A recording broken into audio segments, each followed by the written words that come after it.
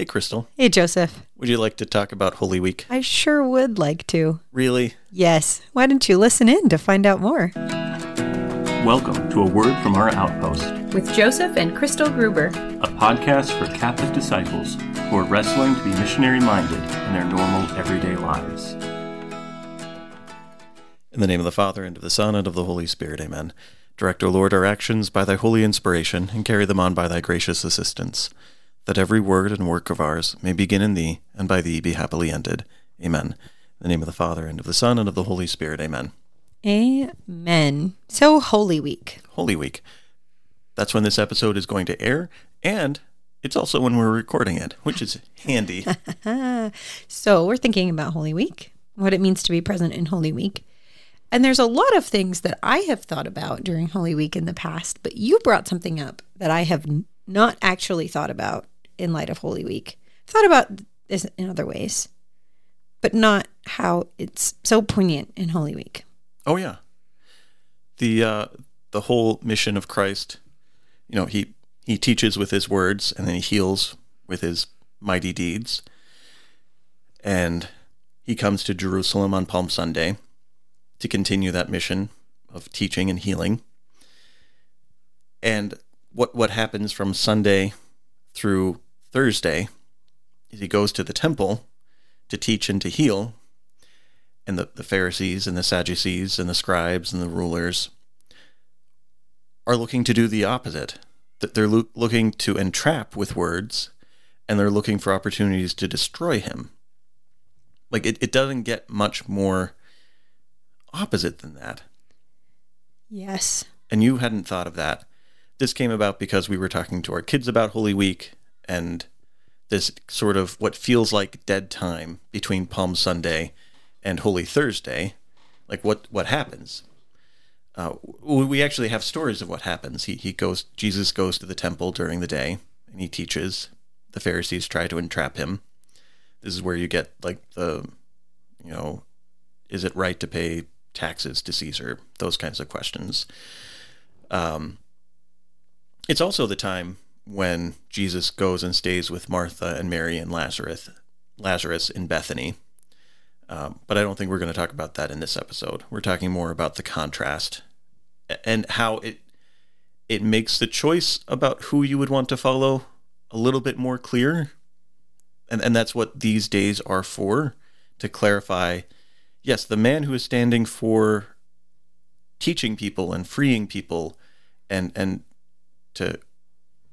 to free people from lies, to free people from sin, to free people from wounds, physical and emotional and spiritual wounds. That seems better than the people who are just laying traps. And yet. Yeah, and this is really interesting to me because I think this is something that, that never ceases to play out in the Christian life. And for me, feels like a really good examination of conscience on many levels. But this question of, because the religious leaders at the time that are trying to trap and destroy Jesus, they're doing it because they think they're right. They think that Jesus is in the wrong. And yet we can see clearly from where we sit that the spirit in which they're acting it's destructive. It's not in love or mercy. It's out of hate and jealousy. And to be able to look at my own actions, my own thoughts and my own deeds and say, am I desiring to be pursuing truth? Am I desiring to bring forth healing in the way that I interact in any situation? Or am I trying to be right? Or am I trying to destroy someone else? Or am I trying to bring out something regardless of the impact that it's going to have on the person at hand? Yeah, I think for me, the examination tends to be, how am I fathering? In what way am I approaching my children? Am I approaching them in the spirit of trying to teach and to guide and to heal? Or am I trying to catch them when they're doing something wrong? And am I trying to just seize upon those? they say, you should praise more often than you correct. But when they do so many bad things, shouldn't you just keep on correcting? Isn't that the point? And like, where is that spirit coming from? Is that the spirit that's going to show them the love of God the Father? Or is that actually more the Pharisaical? And in this sense, the Pharisaical in the more pejorative term of abiding by the rules, but also holding people to a really high standard and not working for the flourishing, but rather subjecting people to the rules for the sake of the rules. And that's an examination. I'm trying to do better. I want to be, a more encouraging father. But to look at these days of Holy Week and say, oh, they were not trying to be spiritual fathers, or the kind of spiritual fatherhood that the leaders of the temple, the Sanhedrin, the Pharisaical sect of Judaism, the Sadducees, the kind of fatherhood that they were demonstrating is not the kind of fatherhood I want to demonstrate. It's really a tale of two different ways of exerting authority. Like, Jesus had all of the authority. All authority in heaven and on earth had been given to him. It's not like when he says at the end of Matthew's gospel, everybody heaves a sigh of relief, like finally he receives all of the authority. No, this is the authority that is right as the Son of God throughout his entire life. There is no man who has more authority than the God-man. And the way that he exerts his authority is to teach and to heal. And the way that the Pharisees exert their authority is to entrap and to seek to destroy anything that seems like a threat. And this is interesting because in doing things the way he does things, Jesus ends up getting crucified. That he has to walk through intense suffering and, in fact, death. Spoiler alert. Whoa, we're still midway. I know. I always feel like Palm Sunday is kind of a spoiler for me. Why? What? Yeah. But anyways. We were with family this weekend. Some of them went to the traditional Latin Mass. Apparently, they don't have the Passion. They do. They do have the Passion reading? Yeah. Oh, they thought that they didn't. He told me they did when they got home. Oh, good. Okay, so spoilers all around. I don't know what about the other rites within the Catholic Church, but at least the Roman Rite, both extraordinary and ordinary forms, the lectionary has the Passion, which, spoiler, right? Yeah. So anyways, Jesus, he is pursuing things in love. He is teaching true things. He is healing. He is seeking rightly ordered approach to love and charity and righteousness. And he gets killed. A very humiliating and painful death. And this is an interesting thing because I find in myself this desire oftentimes when I think I'm really trying to follow Jesus and I'm really trying to be loving and I'm really trying to be charitable and all these things. And then I'm surprised when there's suffering. And I have to remind myself, like, no, this is part of the Christian life. Or I'm surprised when it seems like God isn't answering my prayers, or it feels like he's not there, or I'm struggling to trust him. And it's this, no, but Jesus ultimately rises from the dead, but he had to die to rise from the dead. And so it also seems like Holy Week is this beautiful, poignant reflection on the pursuit of goodness, truth, and beauty. Often the journey of it doesn't look the way we might expect it to. And it can be really painful. We were starting to think about, before hitting record, when our daughter 3 years ago had this huge trauma in her stomach and she had gone septic and all these things were going on and she needed multiple surgeries on her stomach. And so they had made an incision in her belly to have access to everything that was going wrong. And they left the incision open for 2 weeks, we think, maybe more. so that she could heal. They left a giant, major, gaping wound in her open on purpose. So surreal to be in that pediatric ICU and to see our daughter with like a hole in her abdomen. I mean, they put like this blue spongy stuff in it to, one, help sop up things, and two, I think for cleanliness sake. So we weren't looking deep inside because of the sponge, which I'm very grateful for that sponge. Yeah. But super surreal that they left the wound open. And this idea that often part of his healing touch and love requires a kind of pain and vulnerability and woundedness for proper healing and for resurrection. I remember talking to a friend of mine a couple of years ago who had been through some really difficult stuff, really just hellacious things, and talking to her, and she's like, I'm an Easter people now. Like I live in Easter now. And just the joy of that for her was so beautiful. But man, the suffering she had to walk to get through was so, so dark. And Holy Week just brings to light that journey so poignantly. And how, what piece of that journey do we want to be in? Do we want to be in the piece of the journey where we're pursuing truth, where we're pursuing healing, even if it leads to suffering and death?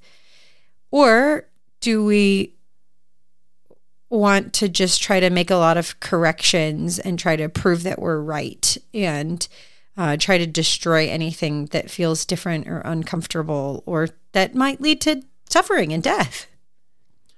And that is the scarier thing. The first half of Holy Week, it's a lot of battle of words.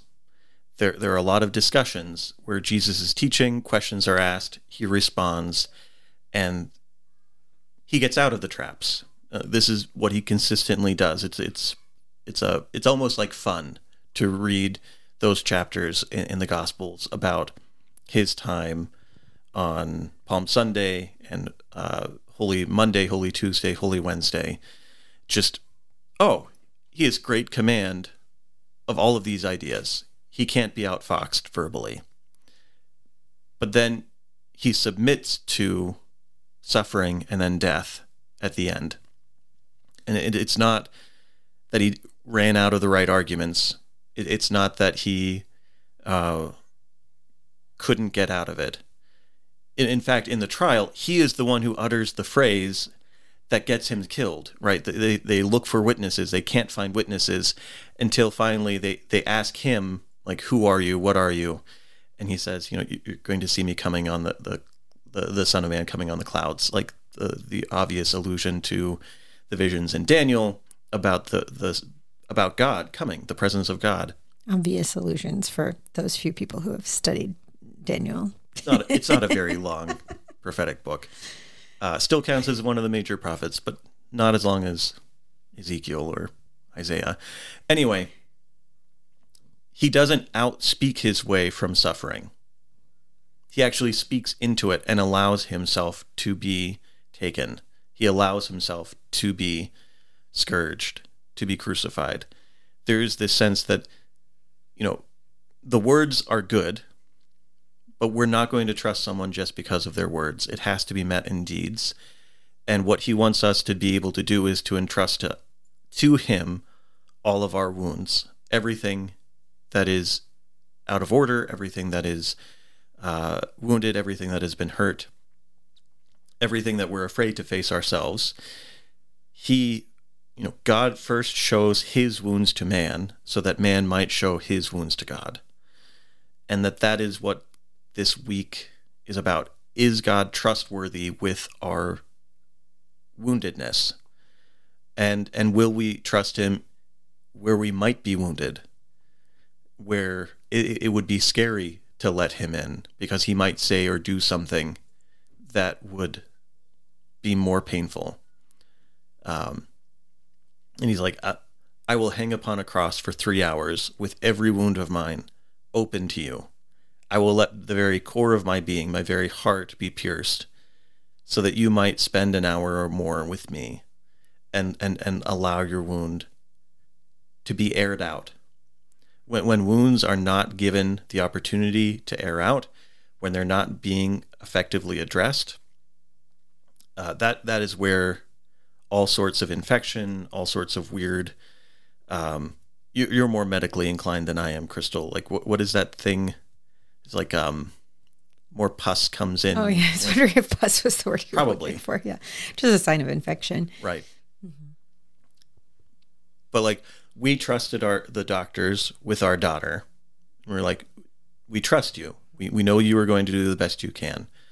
And part of the best that they could was leaving her on a bed for weeks with her wound open so that it could be given a chance to heal, so that they could then do more and then close her up.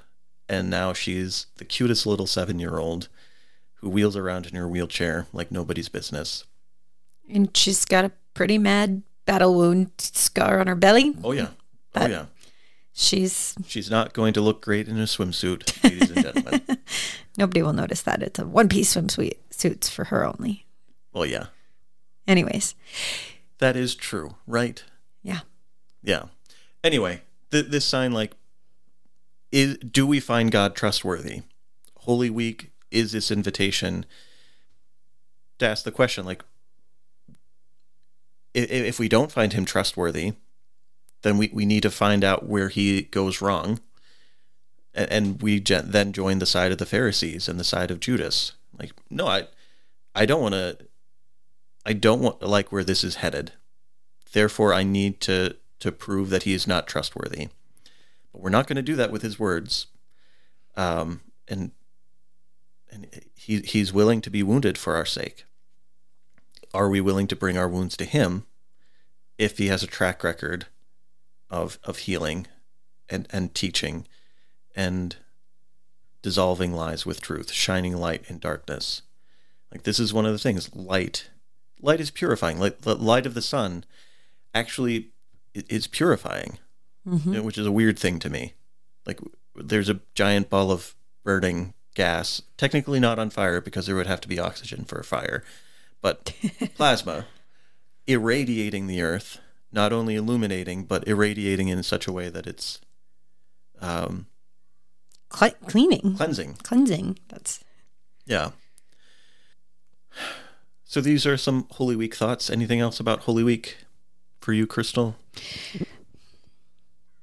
So the other thing that is coming to my mind, which maybe is to be expanded upon in a whole nother podcast, but something that I've been practicing lately is I've noticed when I'm with other women that often there tends to be a time people will either be self-deprecating or there can be a lot of comparison.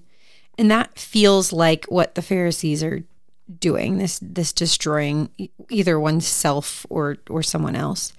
And so something that I've been really working to make a habit of doing when I'm with other women, and I notice that they're really good at something that I'm really not good at, is to praise them and point out what they're good at and to find opportunities to ask for help. And so I share that in brief right now in terms of just practically speaking and mentioning that for me, this seeing the way Jesus and the Pharisees interact with each other is a sort of examination of how do I interact with other people. So Joseph, you brought up the example of parenting, of fathering. And I think that's a really beautiful example of who am I acting like, or who am I trying to emulate in the way that I interact with other people. And I think another example of that came to mind for me is as I interact with other women, am I trying to see truth, and am I trying to give and or receive healing, or am I tearing things down, whether that be myself or others? Yeah. So, but like I said, that was just sort of that there's more there, maybe for another time. But in regards to Holy Week, looking for ways for me, I think I'm looking forward to spending these next couple days in Holy Week, looking for ways where am I seeking truth, allowing healing trying to follow the Lord, even if it means allowing him into my woundedness, because I can trust him because of the way that he has allowed me into his woundedness. And where am I shirking from that and attacking the way the Pharisees attack? Yeah.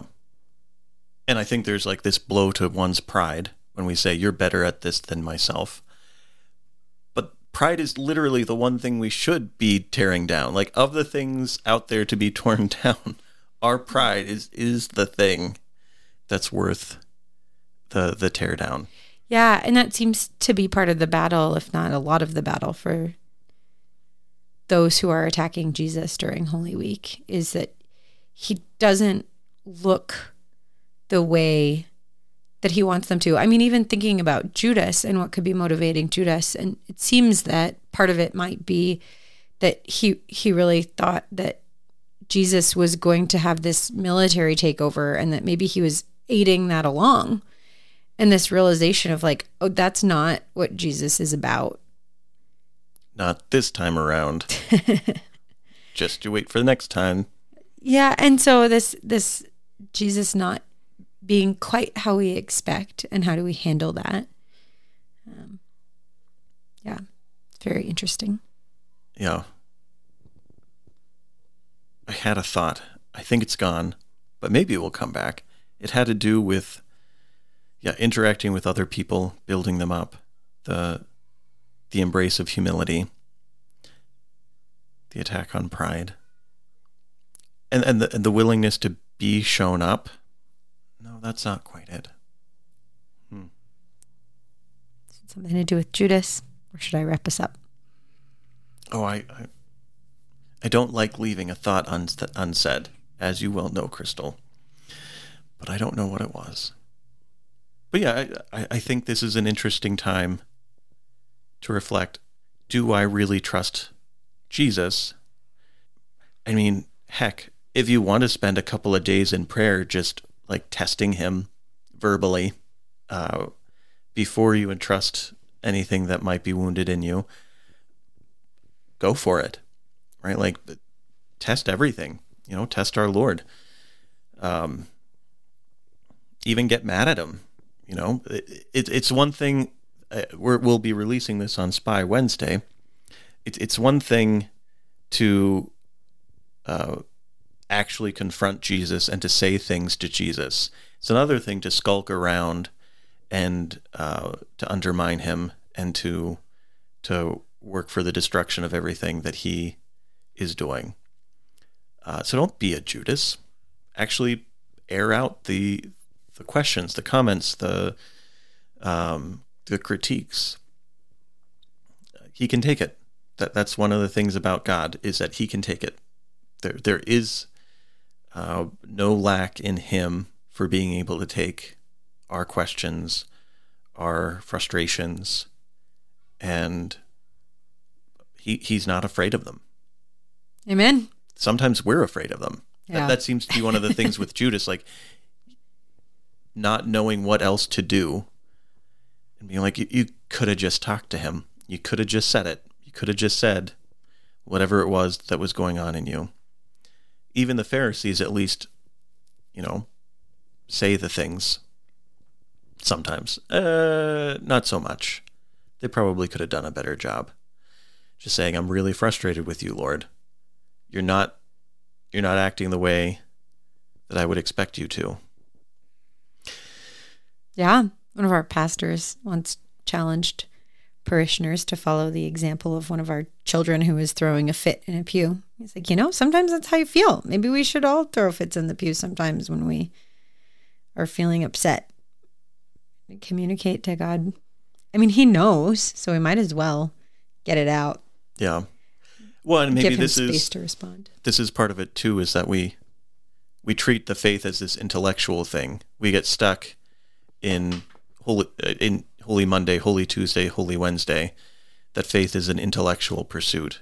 It's like, no, it's an all-embracing, all-consuming, everything kind of thing. Yeah. And to not let it just be the intellectual. Or just the emotional, because for you, I think the intellectual is really strong. Sometimes for me, I want the emotional without the work of the intellect. And so realizing, that there's this comprehensive piece. And if we're over focusing on any one piece, we're missing out on the fullness of what's available. Yeah. So, dear listener, there are more things that can be said about Holy Week. We won't say them. So, for a little challenge to spend some time asking the Lord where he wants to speak truth and healing into your life, expressing frustration if you feel it, and giving some time to listen. And I'm going to pray us out in the name of the Father, and of the Son, and the Holy Spirit. Amen. Heavenly Father, thank you for the gift of your Son. Thank you for the gift of this holy time of year. I pray for ourselves and our listeners that we might enter into it in the fullness of our humanity, and that we might meet Christ in the fullness of his humanity and the fullness of his divinity. We ask all this in your holy name. Amen. In the name of the Father, and of the Son, and of the Holy Spirit. Amen. So take my hand and let's be on our way. And now finally I can say that I love you. Yes, I love you. From our outpost to yours, thanks for listening. And a special thanks to John Mark Skoch. That's Skoch. For the music. Check him out on Spotify.